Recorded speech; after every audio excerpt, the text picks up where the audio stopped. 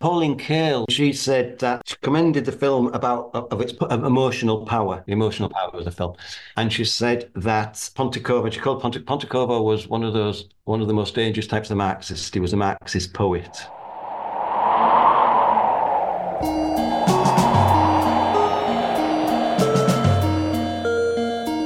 Ragazzi, qui si smonta tutto. Il film non si fa più. Quei giorni qua non ci deve essere più niente. Bisogna cominciare subito. Coraggio, al lavoro, buttate giù. Dico bene, autore? Sì, grazie. Arrivederci, ragazzi.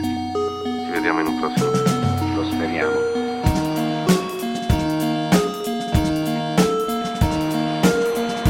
Ciao, marinai. Welcome to Cinema Italia, a podcast dedicated to the world of Italian cinema. Presented by me, John Bleasdale.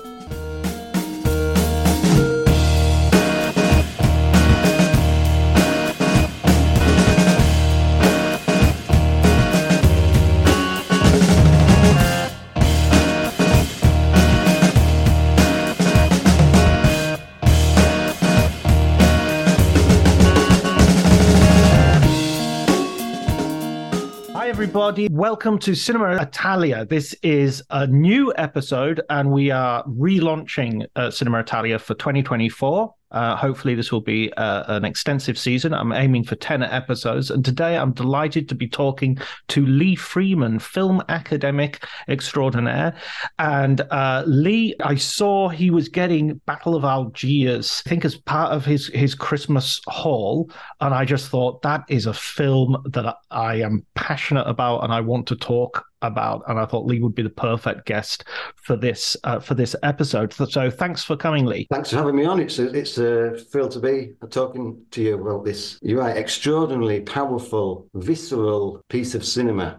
I think it's an important film to look at in consideration of where we are today geopolitically and what's going on in the Middle East and so on. But it's also such a fascinating film to look at in terms of its style and its use of documentary style aesthetics. I think what's really interesting about this film is if you talk about the idea of documentary as being, documentary has always held a privileged position. First of all, it's important to point out that this film is not a documentary. It's not. It's a fictionalized account of real events. Yet it doesn't come across like that. In terms of the what academics call the indexicality of the image and so on, it looks like you're really witnessing history unfold before your eyes. And unlike, say, one of the great documentaries like Zhigovertov's Man with a Movie Camera from the silent era, a Soviet documentary, which actually shows its own constructedness, its own artifice. You see the film being filmed and you see the film being edited and so on. This does the opposite. Battle of Algiers does exactly the opposite. What it does is it hides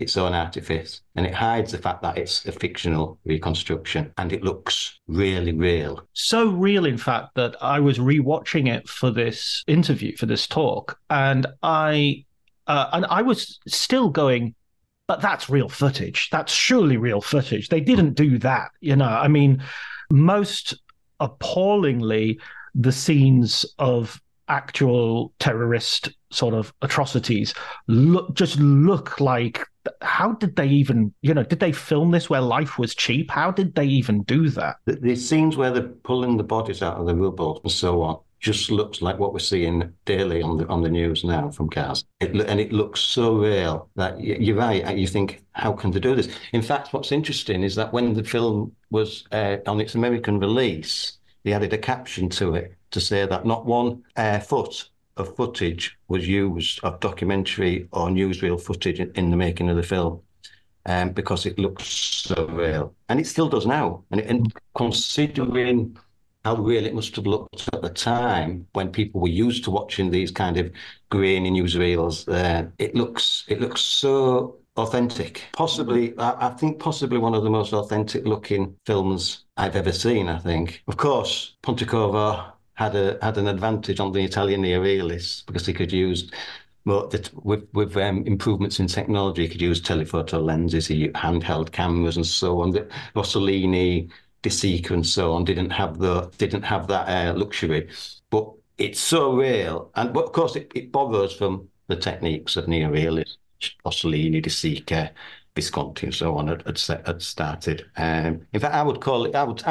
Look at it in terms of a. You won't get this with anyone else, just with me. I'm just going to make it up. A neo-realist film because it came out it was released in 1966, and basically neorealism had kind of finished about a decade or so before that, in the mid-50s, really. The filmmakers had moved on that, and kind of the Italian neorealist thing was carried on internationally, really, by Pontecorvo, but also by things like, well, even the French New Wave and so on, French Nouvelle Vague. They adopted some elements of neorealism. And I would say, actually, that neorealism is one of those. Every now and then you get a cinematic movement that comes around that changes cinema history, how we look at films and how films are made. Italian neorealism is one of those. That's its influence on the new Hollywood. Yeah, or Dogma Yes. With Festen in the late 80s, I'm guessing, or early 90s. Yeah, I mean, just to talk for a second about the context and the sort of background of the film. Gillo Pontecorvo is an Italian coming from a secularized Jewish family. He's not a practicing Jewish family.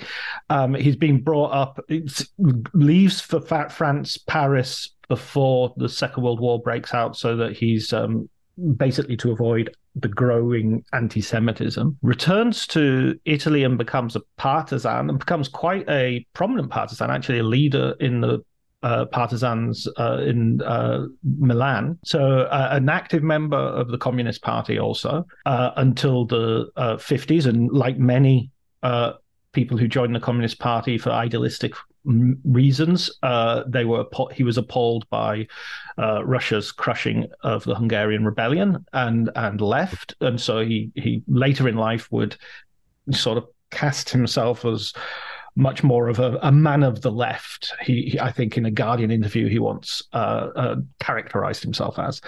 His approach to cinema, as you rightly pointed out, was very deeply influenced by the neorealists. His sort of first idea that, although he had tinkered with film in Paris, his first real sort of moment of Damascene revelation was on watching Rossellini's Paesan. And so he had made some films before Battle of Algiers. He'd made a film, one of the earliest films about the Holocaust, Capo. In fact, a controversial film at the time for its depiction of what was happening in the concentration camps and the death camps. Yeah, that controversy has all kind of been reduced to one single kind of tracking shot as well, hasn't it? I think the criticism of that film, I think, is based on two things. One, tracking shot, which seems a little ridiculous to me, actually. But, was it Jack Rivette who criticised the tracking shot originally when one of the prisoners electrocutes herself on the fence? And also the melodrama in the set, which I think I have more in agreement with. I think it does become a little overly melodramatic in the last acts. I still think it's an incredibly powerful film, and I was devastated when I saw it.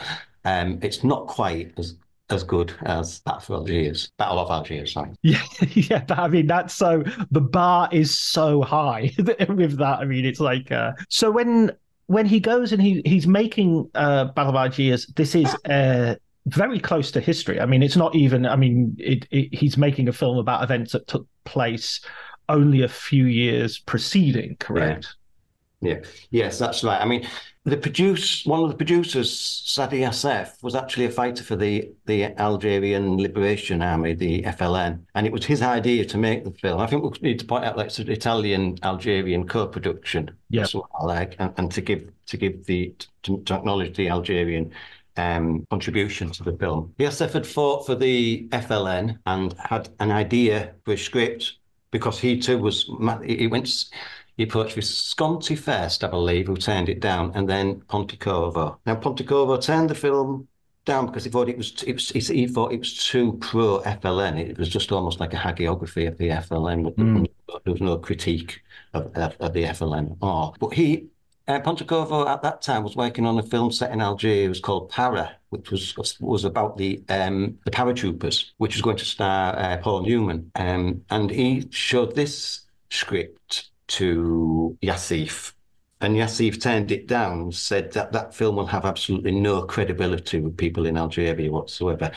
but you say Paul Newman's going to star in it, you might as well get John Wayne to star in it as much credibility as it's got. So what Pontecorvo did is he took the memoirs of Yassif written in prison when he was imprisoned by the French and used that for the script and combined it with elements of his parafilm with the paratroopers when they arrive in Algiers and later on in the film. And Yassif really liked that, so they got together and they made this film. And you're right, it was made only like, let's say, close to the historical events that it was portraying. But also, I think it's important to think how it also fed into the anti-colonialist kind of arguments that would come from the New Left and so on in the late 60s. And also, of course, it's hard not to read comments about the Vietnam War that was going on at its height at this time. Well, the Vietnam War is actually name-checked because Matthias, the head of the Paras who comes in, is a veteran. And also, linking to maybe a comment on Pontecorvo's own war experience, he's also an ex-partisan. He's an ex-member of the resistance, French partisan. He says at one point something along the lines of that, they call us fascists, but some of us fought against fascism. Without being too controversial, it's a similar sort of argument that's used with Israel and so on, isn't it? That we've suffered, so we cannot be fascists or we cannot be oppressors. Yeah, that sort of our own historical legacy of oppression gives us sort of immunity, which was most recently one of the ministers of the Israeli government referred to South Africa's bringing of the war crimes accusation as being a blood libel, which I thought was the way that phrase was used, the historical resonance that phrase has, was controversial to say the very least. I mean, I don't think we need to shy away too much from contemporary resonance because this film is entirely built to excite those arguments, and I think the film is subtle enough that it isn't. I don't think it's propaganda. I don't think it's just simply, a rah for the FLN. No, it isn't. It's pro-resistance. It's pro-revolution, and yet it critiques and it actually shows you the human cost of the FLN's terrorist activity, whilst at the same time supporting their resistance, but critical support of their resistance, which I think is really interesting if you're talking about today's climate. You cannot, we hear a lot about the Israelis' rights to defend themselves, but we hear very little at times about what is actually written in international law about a people who have oppressed right to resist. And as soon as someone says that, I support the Palestinians' resistance, or I support their right to resist, immediately then they are condemned as supporting everything that Hamas, October 7th, so you support that then. Well, it is possible, surely, to have a nuanced argument and to be able to say, actually, I support resistance, I support their rights to resist, as is written in international law, yet I can still condemn acts like October the 7th and so on. And I think it seems really mainstream media and so on seems to just not allow for any kind of nuanced argument or any kind of analysis. Yeah. Absolutely. I totally agree. And I think just to make it absolutely clear, my position would be that it is entirely consistent to condemn October the 7th and condemn what has happened in Gaza ever since. I mean, I can't see how you can condemn one without condemning the other. So I don't see that as a contradiction, and I think the whataboutery. I mean, I think we need to get rid of this word "but" when we talk about politics. I condemn this, but it's not. I condemn this and I condemn this, which is much. Yeah. Back to the film, I think now we've nailed our colours to the flag. Yeah. Back to the film. One thing that is striking about this film is, yes, there is the telephoto lenses that you talked about. There is the non-professional actors. There is the use of a kind of aping of, not aping is the wrong word, but almost pastiching of news footage. But there's also this idea that from a narrative point of view, the narrative is very differently constructed to how you imagine a narrative is usually constructed in a feature film. Yes, I mean there is ellipses, and one of the things that the film theorist and critic Andrea Bazan loved about Rossellini's films was the ellipses and the fact the lack of character motivation and so Mm. on. And I think you kind of get a little bit of that in this. I mean, we see at the beginning of the film's central character. There's not really a central character in the film, but if there is one, it's Ali Lapointe, who was played by a Algerian peasant. One of the things about that Pontecorvo was really strict about in his casting, and he believed firmly, was that acting ability wasn't important. What was really most important was how the character looked and their mannerisms.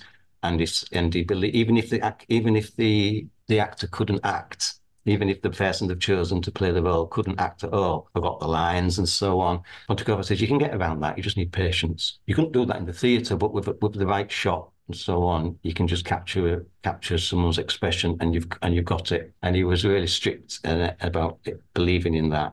And it was a tendency in Italian cinema to sort of dub everybody anyway. So in that way, that was another way he could get over non-professionals not being able to deliver their lines particularly well. Or the name of the actor who plays Ali Lapointe, I mean, as you say, he's a non-professional. He goes on to have a career after Battles of Algiers. He's called Brahim Hagiag. I mean, there was only one or two actors in the most important actor is who played Colonel Mathieu, was Jean Martin, who actually was struggling to find work in France at the time because he had signed a petition against French involvement in Algeria, basically anti the Algerian war, basically trying to get the troops out of Algeria, basically. And he was struggling to work, so he was ideal for this. And one of the great things of this film is the fact that we talked about the human cost. It shows you the human cost of the FLN's activities, but it also, and Pontecorvo was quite, and even Yassef, the ex-FLN, the producer, was quite adamant about this as well, that he didn't want to portray the French just as monsters, like typical Nazi monsters that you see in a kind of typical Nazi, all the usual villain stereotypes. He wanted to portray them as being intelligent and articulate, and Jean Martin does this perfectly. He's a really quite an arresting, intelligent, charismatic figure. He's got some of the best lines as well. I mean, he explains things, and you go with his explanation. Why don't we have any Jean-Paul Sartres? Sartre. Why are the Sartres always on the left? Why don't we have any on the right? We just get Fox News.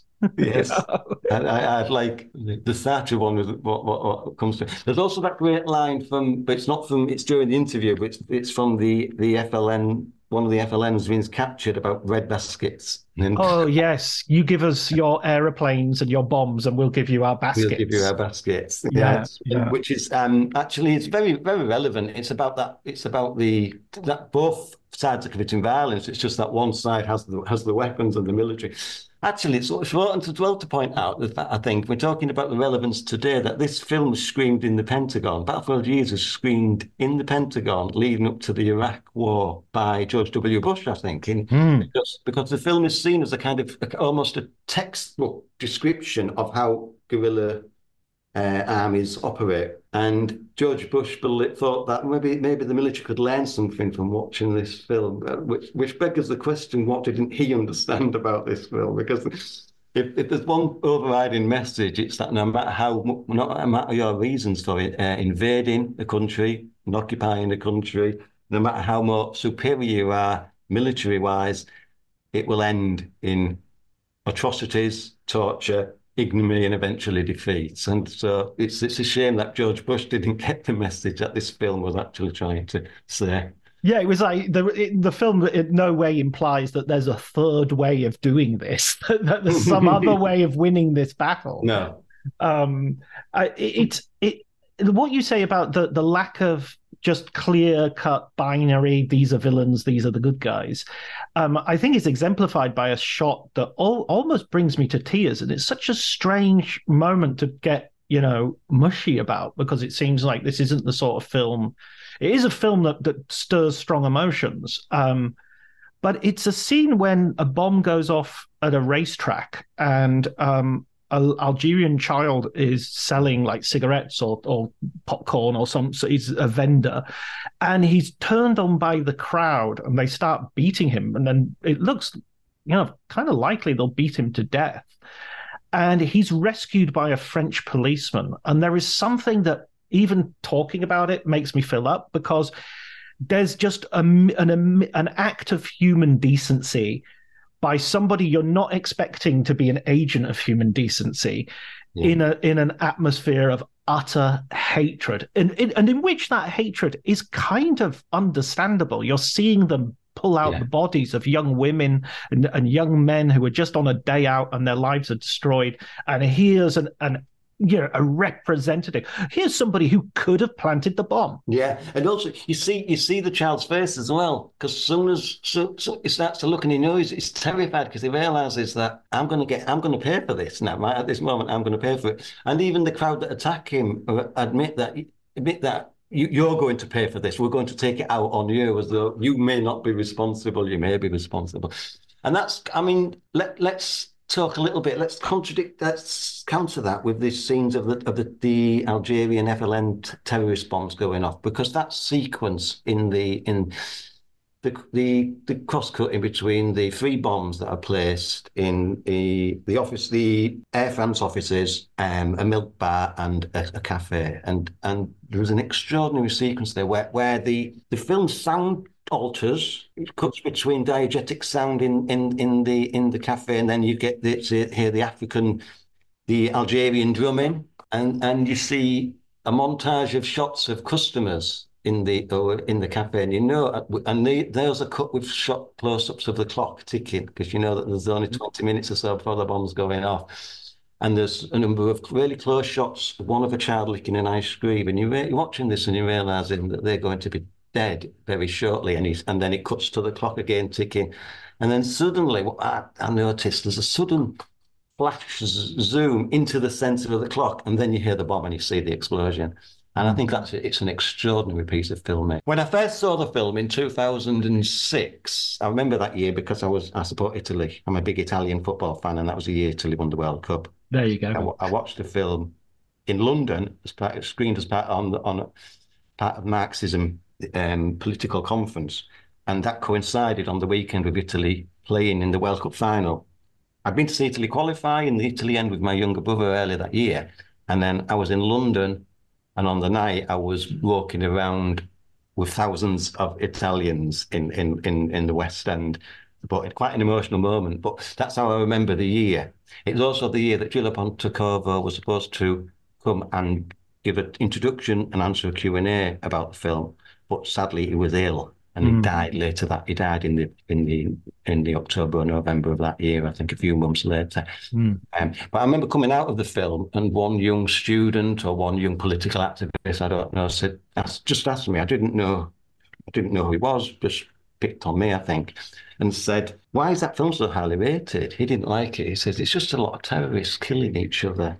To which I said something along the lines of, I think if that's all you think that film is, then I don't think you've understood it much at all. So now, kind of 18 years after, I suppose now I'm trying to say all those things that I'd like to say to that student or that young man who didn't like the film all those years ago. I hope he's listening. Yeah, that would be. I mean, if we get anybody going and digging out this film, I think it's available. I'm not sure if it's available on UK Prime, so it's readily available to screen.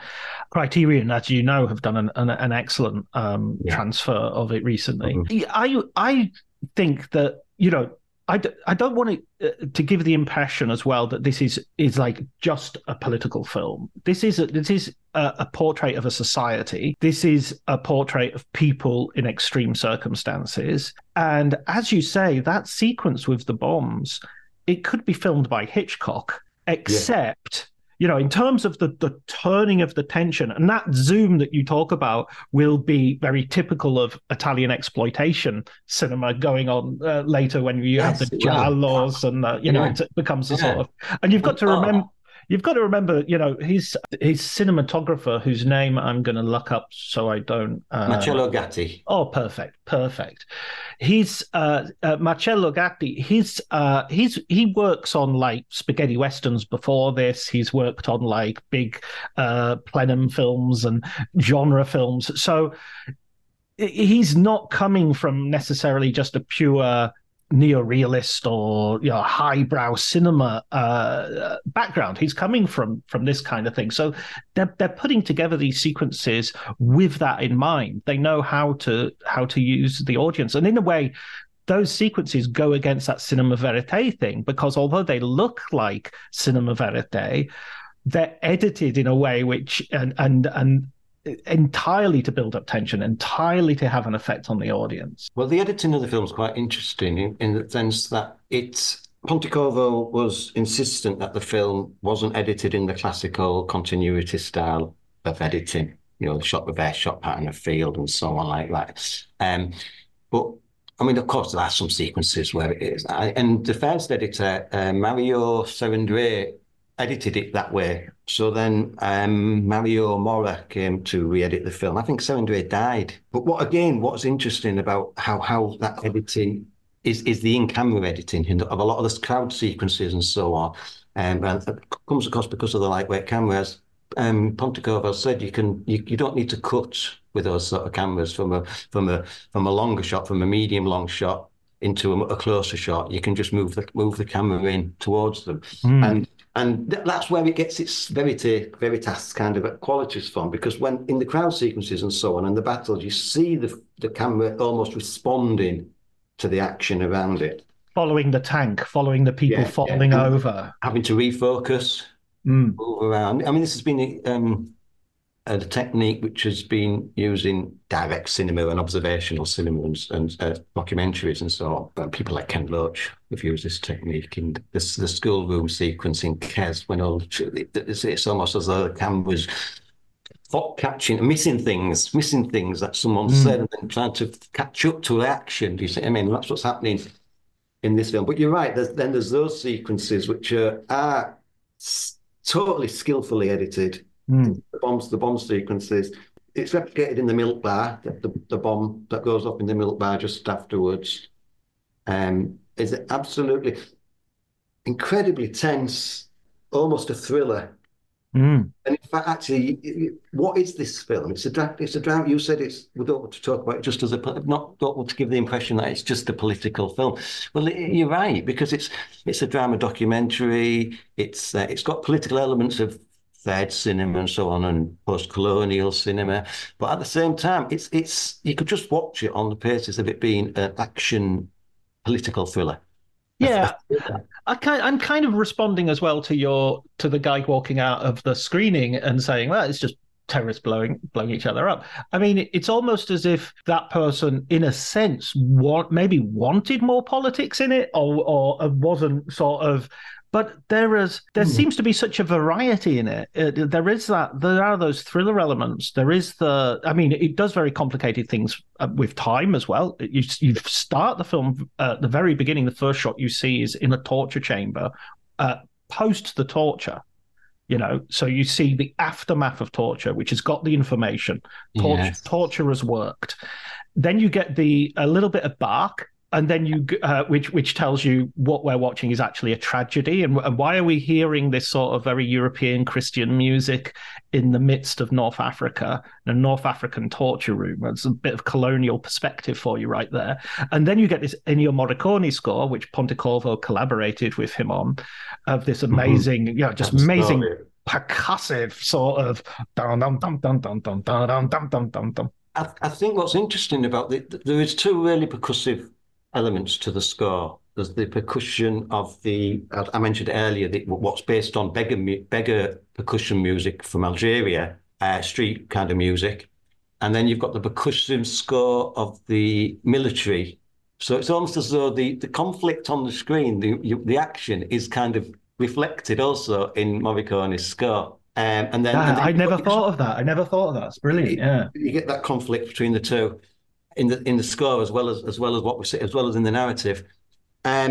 And then there is also the kind of the Gregorian, I think, that's been described as choral music in the torture sequences. And that's not an attempt at verite either, is it? To put that music in, the non-diegetic sound. It's a stylish flourish. It's a stylized touch. And then you've got the Ali's theme, which is kind of which now when Pontecorvo was working with Morricone, for weeks they couldn't see eye to eye. Everything that Morricone suggested, Pontecorvo didn't like. Everything that Pontecorvo suggested, Morricone didn't like. And then really early one morning, Pontecorvo got this idea for a melody which would become Ali's theme. And he was so excited, and he didn't trust himself to play it to Morricone. He recorded it on a tape, and then he rang Morricone and says, "When can I come round? I've got an idea for a melody." And Morricone says, "As soon as you can, as soon as you can." So early morning, he took up. Now, Pontecorvo tells this story, and Morricone lived on the top apartment of a block, of an apartment block, and he was so excited, was Pontecorvo, that he raced up the stairs whistling this theme to himself, and then he arrived at Morricone's apartment. And Morricone says to him, "Okay, so you've got an idea, but I've got an idea for a song as well. I've been up for some music in the film."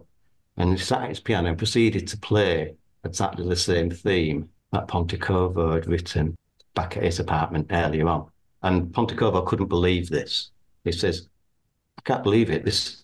That's my theme. That's my music." Morricone brushed this off, saying, "We've been working together for weeks. Of course, our ideas will rub off on each other." And Pontecorvo says, no, you don't understand. It's exactly the same notes." And they got Morricone and his wife in to, she said, "Yes, it's the same melody, exactly." And for a while, Pontecorvo couldn't accept this. He thought, this is uncanny. This can't happen. Until when the film won the Golden Lion at Venice Film Festival, Morricone took Pontecorvo aside and said, "Of course I didn't write that melody. I heard you whistling it as you was coming up the stairs, and I got to my piano really quickly to do it.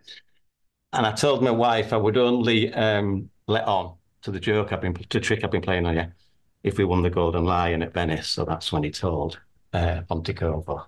Oh, brilliant! I've been playing on it. What a fiendish sense of humor Morricone had. he's someone so I love Morricone. He's a figure who goes through a lot of Italian cinema, obviously, but cinema generally. One of the old time great film composers. And I think this was made before he kind of made his name. Am I right in saying this film, or was he on his way at this point? Yeah, 66 is about when he's already scoring films and has been scoring them for a few years, but he hasn't he's certainly not got an international fame yet. Right.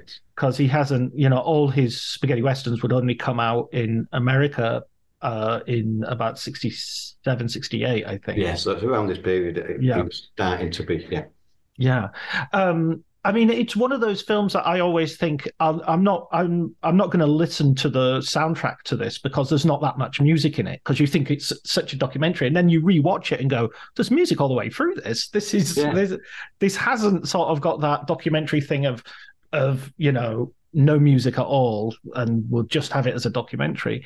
The design sound as well. I mean, I'm thinking of the ululations of the Algerian women, which sounds menacing and it brilliantly done. And even as I said, the bomb sequences where you move from the sound of the cafe, the diegetic sound of the cafe, to the drumming and so on. And I thought for years, when that clock, you hear the ticking of the clock. But actually, I don't think you do. If you do, it's very quiet. I thought it suddenly cut to the sound of the ticking, but it isn't. It's just that you feel like you're hearing that ticking of the clock because it's so powerful and so disturbing and so suspenseful.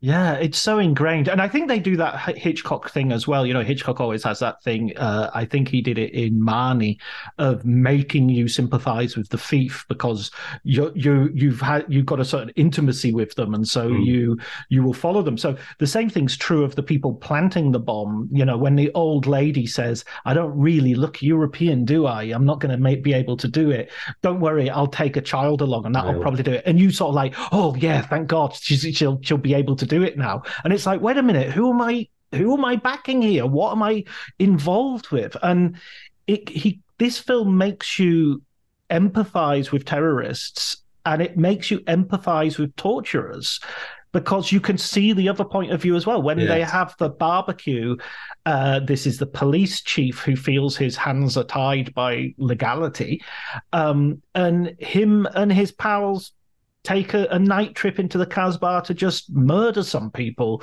leave the wives behind, and you're kind of understanding where they're coming from, even as you deplore their activities. I want to mention this idea of what sort of film it is as well, and the power of the film. Pauline Kael's really loved the film, and she said that she commended the film of its emotional power, the emotional power of the film. And she said that Pontecorvo, she called Pontecorvo was one of the most dangerous types of Marxist. He was a Marxist poet. And I think that's right. I think there's poetry. It's not just let's capture real life, and it's staged to such an extent. It just, as I said before, it makes it look, there's an illusion of like you're actually just watching events as they happen. But there's also some other incredible poetical moments in the film. The ending, for instance, is really emotional. I think I don't think this is a spoiler, because we all know that Algeria got their independence a little bit, a few years, 50, when did Algeria get their independence in the end? 56, wasn't it? Was it? Yes, 56? I think so. Yeah, so 10 years before the film was actually made, released. But the ending, when you see the 62, actually, 1954 to 1962, according to Wikipedia. You see, if Italy had won a World Cup in that year, I'd have remembered it correctly. Are you sure they didn't? Because they have won a few. Yes, yeah. I think the others I think most of the others coincided with the fascist era, I think. Right. Well, I think they won two. I tend not to count those two. Fair enough. And of course, the Venice Film Festival was created by fascists, so we don't want to. Yes, we don't want to forget that. So was the Cinecittà Studios, wasn't right. they? Right. Yeah, Mussolini-esque architecture of the time. Sorry, I interrupted your point, I think. It ends on a real moment of hope, I think, for free. If you've imbibed in this revolutionary fervour of the film, and this idea that independence is a good thing, and resistance towards colonial oppression is worthy, then the film ends on a real emotionally powerful moment. But as it happens, when the film went into production, when it was filming in Algiers, it was about a month or so after the military coup, it's almost like that John Pilger saying, "We'll have freedom next time." It's one of when the people's desire for democratic freedom and liberty is kind of like put on the shelf for a little while. John Pilger wrote a book about that subject called Freedom Next Time, but we'll have to wait. Yeah. I mean, I think the film ending, so what you have is, from the very beginning, Ali Pointe and his Confederates are holed up in a priest hole, hiding place, and the army have surrounded it because they know where he is because of the torture that they've committed, which has worked. Torture in this film is shown to be very effective in militarily defeating a terrorist organization. And they are outside, and they're sort of giving him the last chance to give up, and potentially face trial, or to just die a martyr's death. And we've seen that happen. We've seen it happen previously in a film where another leader has got to that point and gone, you know what? I don't think I want to die. It's useless sacrificing myself like this. So has handed himself over. So that's possible. That's a possibility, and even politically it might make more sense. You get a public trial, you get to speak a bit more, you become. Ali Pointe is like very fanatical, and he's not going to do that. And the child with him, there's a woman with him, there's another Confederate with him, and the police blow it up, and everybody is crying outside, and the population is, and the military walk away with this kind of very hubristic, Pyrrhic victory, where they're saying, it's over now. We've got peace. And the funny thing is, I like this country, and they like us, and everything should be fine now. And so you think, what idiots? And then it says, a few years later, there's this huge demonstration. But the interesting thing about the huge demonstrations, which bring about the independence and the decolonization of Algeria, is that it's not the terrorists don't win via their methods. It's a huge popular uprising, not a sort of Leninist vanguard of cell-like, And so again, it's sort of like the question is open: do the terrorists inspire that national uprising, or did the terrorists actually take everyone down a cul-de-sac? In other words, to compare it to today's situation, Hamas has hurt the Palestinian cause more than it's helped the Palestinian cause. If we're looking at it from a similar perspective as the Battle of Algiers, I would agree. I would say that in a sense, really, I think Hamas and the Israelis need each other. Justify their own actions. Yeah, like the Paras and the FLN in the film. Now the thing that you've just mentioned about the what? Sorry, I've just missed the point. I was going to mention. I forget. What is it you've just said? Because the huge demonstrations at the end. The line in the film. There's a line in the film which says that one of the FLN fighters says, one of the leaders says, we won't win just through atrocities, just through outrages. We need the people. And you're right, at the end of the film, it's kind of almost seen, it's almost not FLN led at all. The FLN don't know a great deal about where these demonstrations suddenly occur. The film tells you.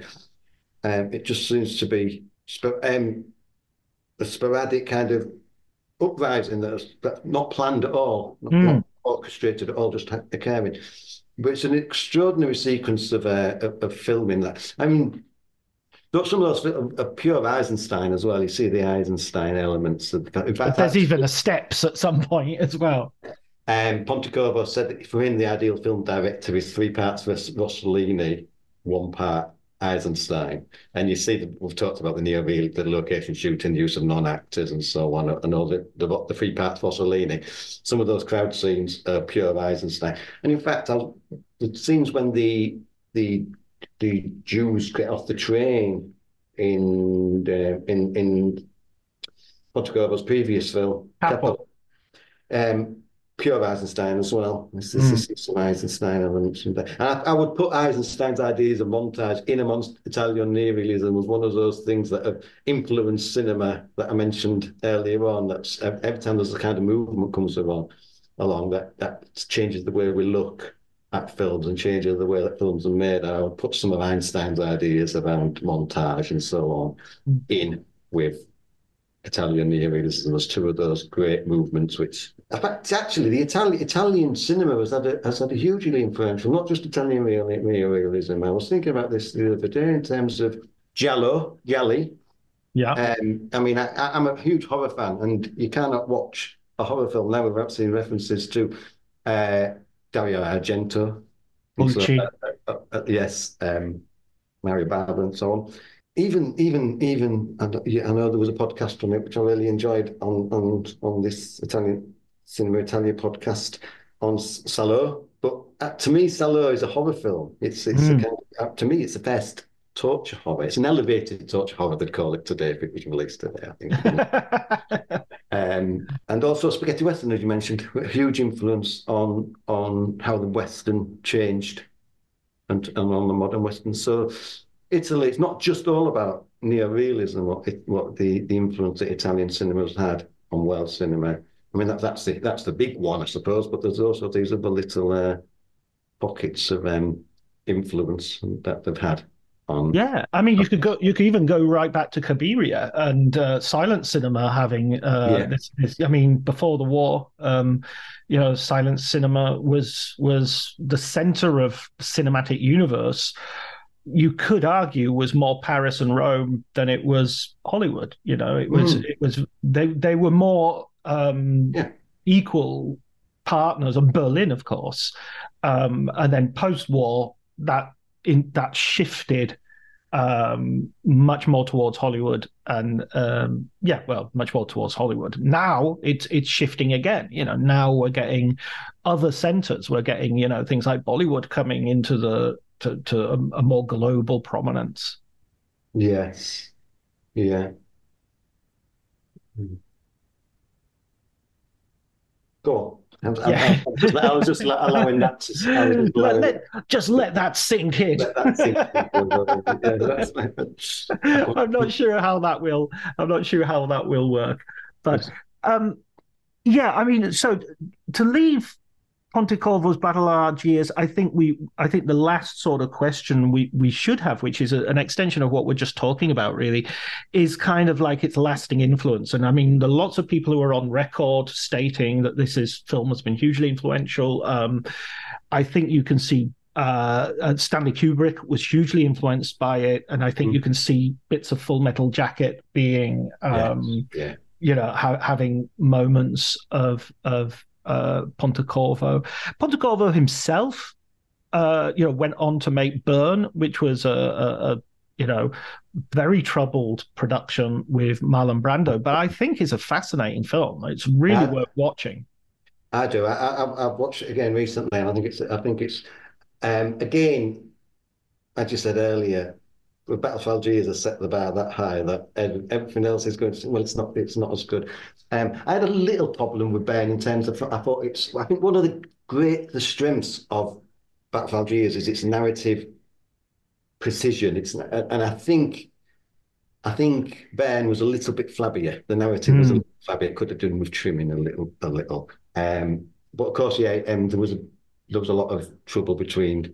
And Brando's brilliant in the film, incidentally. I think Brando's superb. And there was, but he did have a very fractious relationship, I think, with the filmmakers. As you expect, Marlon Brando was well renowned for being a little bit It's incidentally, he had a very good, interesting views, but Marlon Brando on colonialism and so on. You think about his support for the Native American argument of things like that. So it's a natural joining together, I think, with Pontecorvo. Yeah, I think his contradiction is always that he wants to engage in difficult films, but he doesn't necessarily want to play the roles that are available to him in those films. In other words, he's the slave trader, and he can't help but bring, with his actor's vanity, bring Brando's charisma to the role, and that's a real difficult point to make. And he doesn't want to surrender to the director on any particular level, does he? I want to play this way, and Pontecorvo wasn't having that. I think he says no, because especially with the idea of views of realism, he didn't want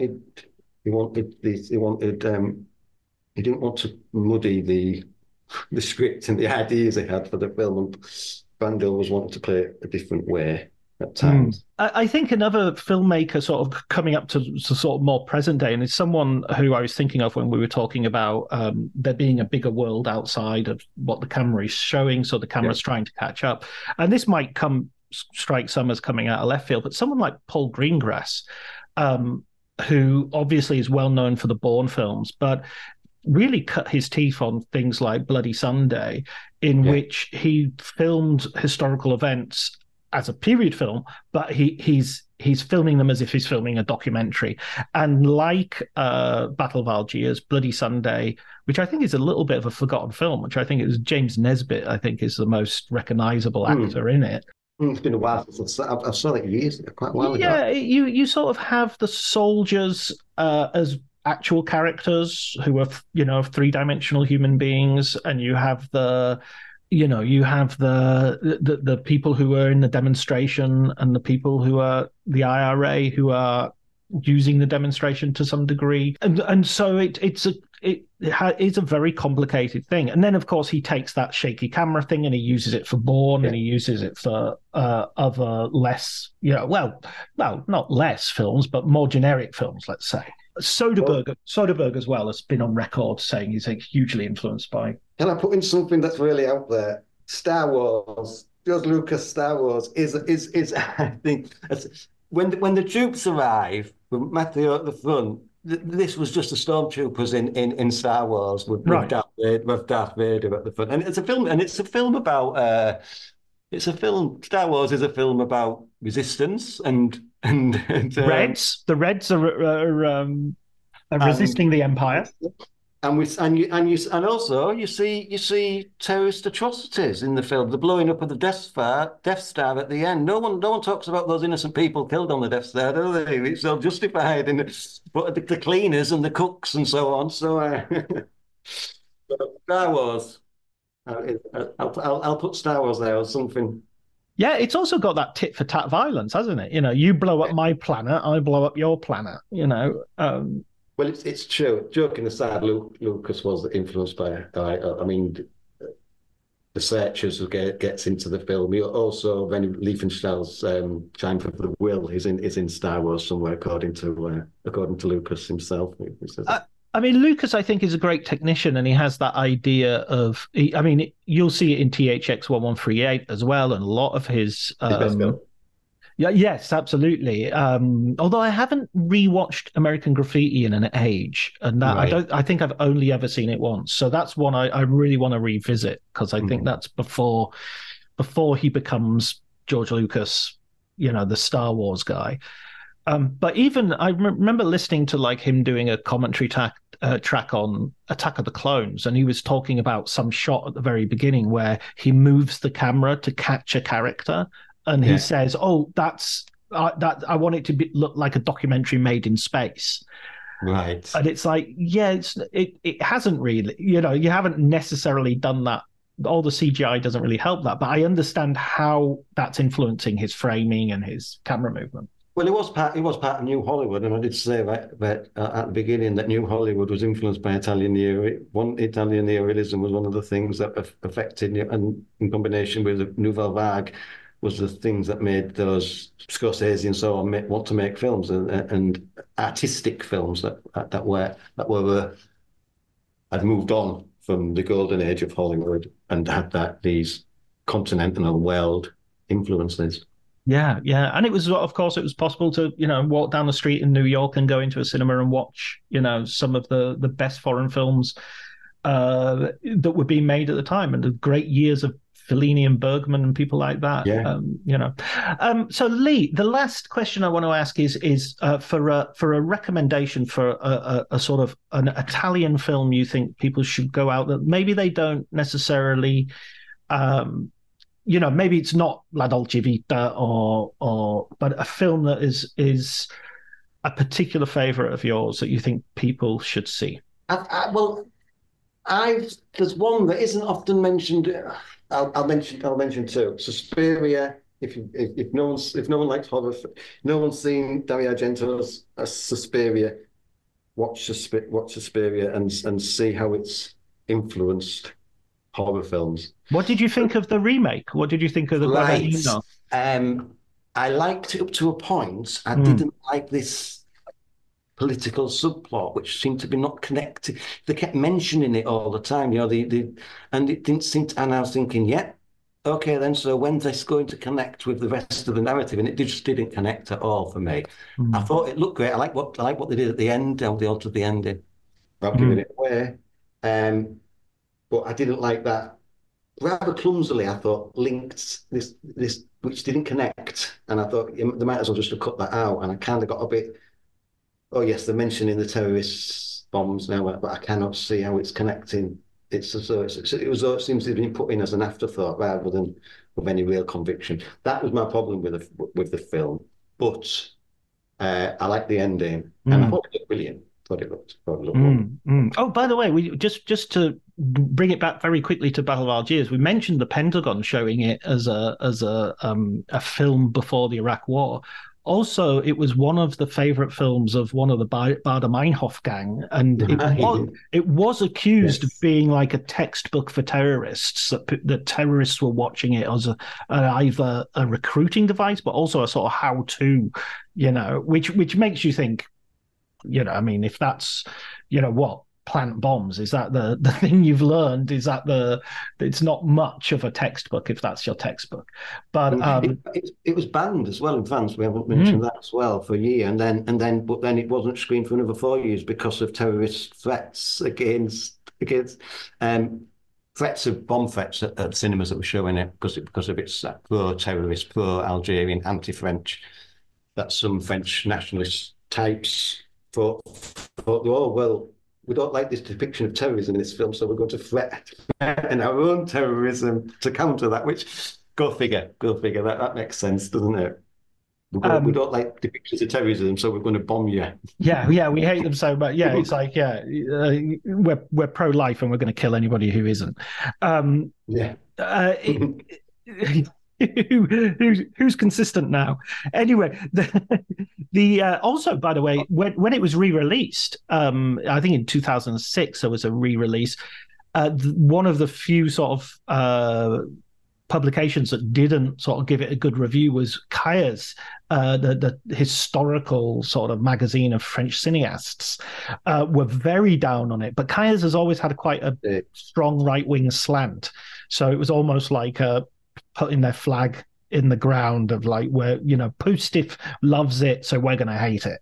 Yes, I'll say So kind of like the opposition between the colonialists and the FLN. In the FLN, you've got that. Yeah, you have a with us over gangsters sort of argument on a critical on a cinematic critical level. It's like George Bush saying you have a with us over gangsters, I suppose. Yeah, exactly. Sorry, yes. The second film I quite liked, which isn't technically, I suppose I believe it's directed. I haven't seen this for years. I really love Il Postino. I just think because it combines three things I really like: Italy, poetry, and left-wing politics all together, and quite a beautiful, gentle film, and very enjoyable. Not one of the greatest films ever made, but I think a really lovely film to watch and emotional movie. And a wonderful performance by Troisi, who died just after the film was exactly. He was actually suffering from cancer during the film. It was his dream to make this film as well, wasn't it? Yeah. Massimo Troisi, if you've not seen him in anything, he's well worth. He's a brilliant actor, beautiful actor, very sort of soft comic actor, generally speaking. His films with Roberto Benigni are well worth. He does a time travel one called Non ci resta ma piangere. I'm sure I've seen him in one or two things, but it's so long ago, I can't remember now. But it's a face maybe it's because I've seen Postino so often. Yeah, I think it's a beautiful film. If you've never seen that, it's really worth it. They go back to it's just like two ordinary guys who accidentally find themselves in the Middle Ages, and he pretends to sing Yesterday to one of but he can't. He says, "Oh, I know a song," and he starts singing Yesterday, but he doesn't have all the lyrics, and he's like, da, da, da, da. It's just brilliant. It's actually the joke that the whole of Yesterday is based on, but he does it much better and he does it much quicker. And I'm looking forward to seeing La Chiara, is it? This new Italian film, which has just been released. It came in the Sight and Sound Top 50 Films of the Year, which I'm looking at. Which one's this? A Chiara? Yes. That's that's coming in. That's it's the I should know the name of the director because I met him. He's made like 4 films, I think, or this is quite interesting. Kind of. Yeah, he's got Jonas, that's it. Jonas Carpignano.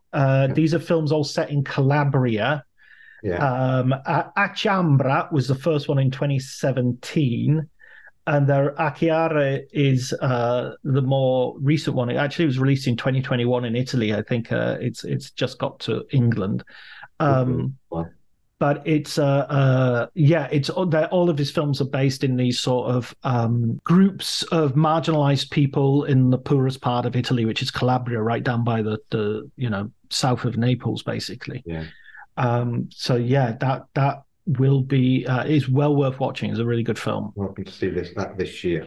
Yeah, and he's a real voice that's continuing. If you want to say, where did neorealism go? Well, there are people out there who are still doing it, and you see them more on the festival circuit than you do in the multiplex, sadly. but you can root them out, and there are streaming services that make these films very readily available. And as Sabatini said, for Sabatini, the important thing about neorealism was ordinary people and the ordinariness of their lives, the dailiness of their lives, which doesn't apply to Battle for Algiers, actually, because these are ordinary people in extraordinary circumstances, or Rossellini's three neorealist films to an extent. But Sabatini stressed it was ordinary people without embellishment, without artifice, ordinary people showing them doing ordinary things, which straight away made me think of Jean Dielman, actually, which is exactly that. So, suddenly, and suddenly the ordinariness of her existence can suddenly have great moments of suspense. Oh, she's got a spoon. Yeah, yeah. But yeah, that film does. I wonder about that film. I'm a little bit on the fence with it, because it seems to sort of, if that's what it was, if that's where it went, but it seems to end with, it just seems to collapse into melodrama in the end, because it has that, why watch this woman for all this time if she's not going to murder somebody? That's it's actually incredible, brave. It's a brave film, incredibly brave film to actually stick to that.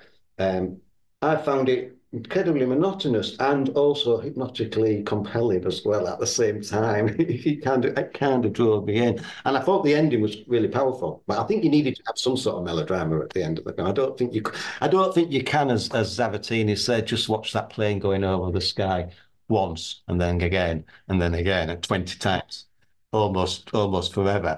I think you've got to add some drama and embellishment at some point for us to watch. Yeah. Ultimately, it's a self-defeat. The self-defeating thing of drama is ultimately we need the lie that something's gonna happen, and there will be a beginning and a middle and an end, and it will be, but not necessarily in that order. Exactly. Exactly. Well, listen, Lee, it's been an absolute joy to talk to you. Thanks for having me. It's been it's been a lot more fun than a discussion of Battle of Algiers should be, maybe. But thanks for your thoughts. It's not a comedy, is it? There's quite a bit of comedy in Rome Open City, I think. But yes, but thanks for having me, John. It's been a pleasure to come on. I love your podcast, actually, on Italian cinema. I've got to catch up with a couple more that I haven't seen yet, but I think it's wonderful. Brilliant. So thanks for having me. It's been a real pleasure to talk to you.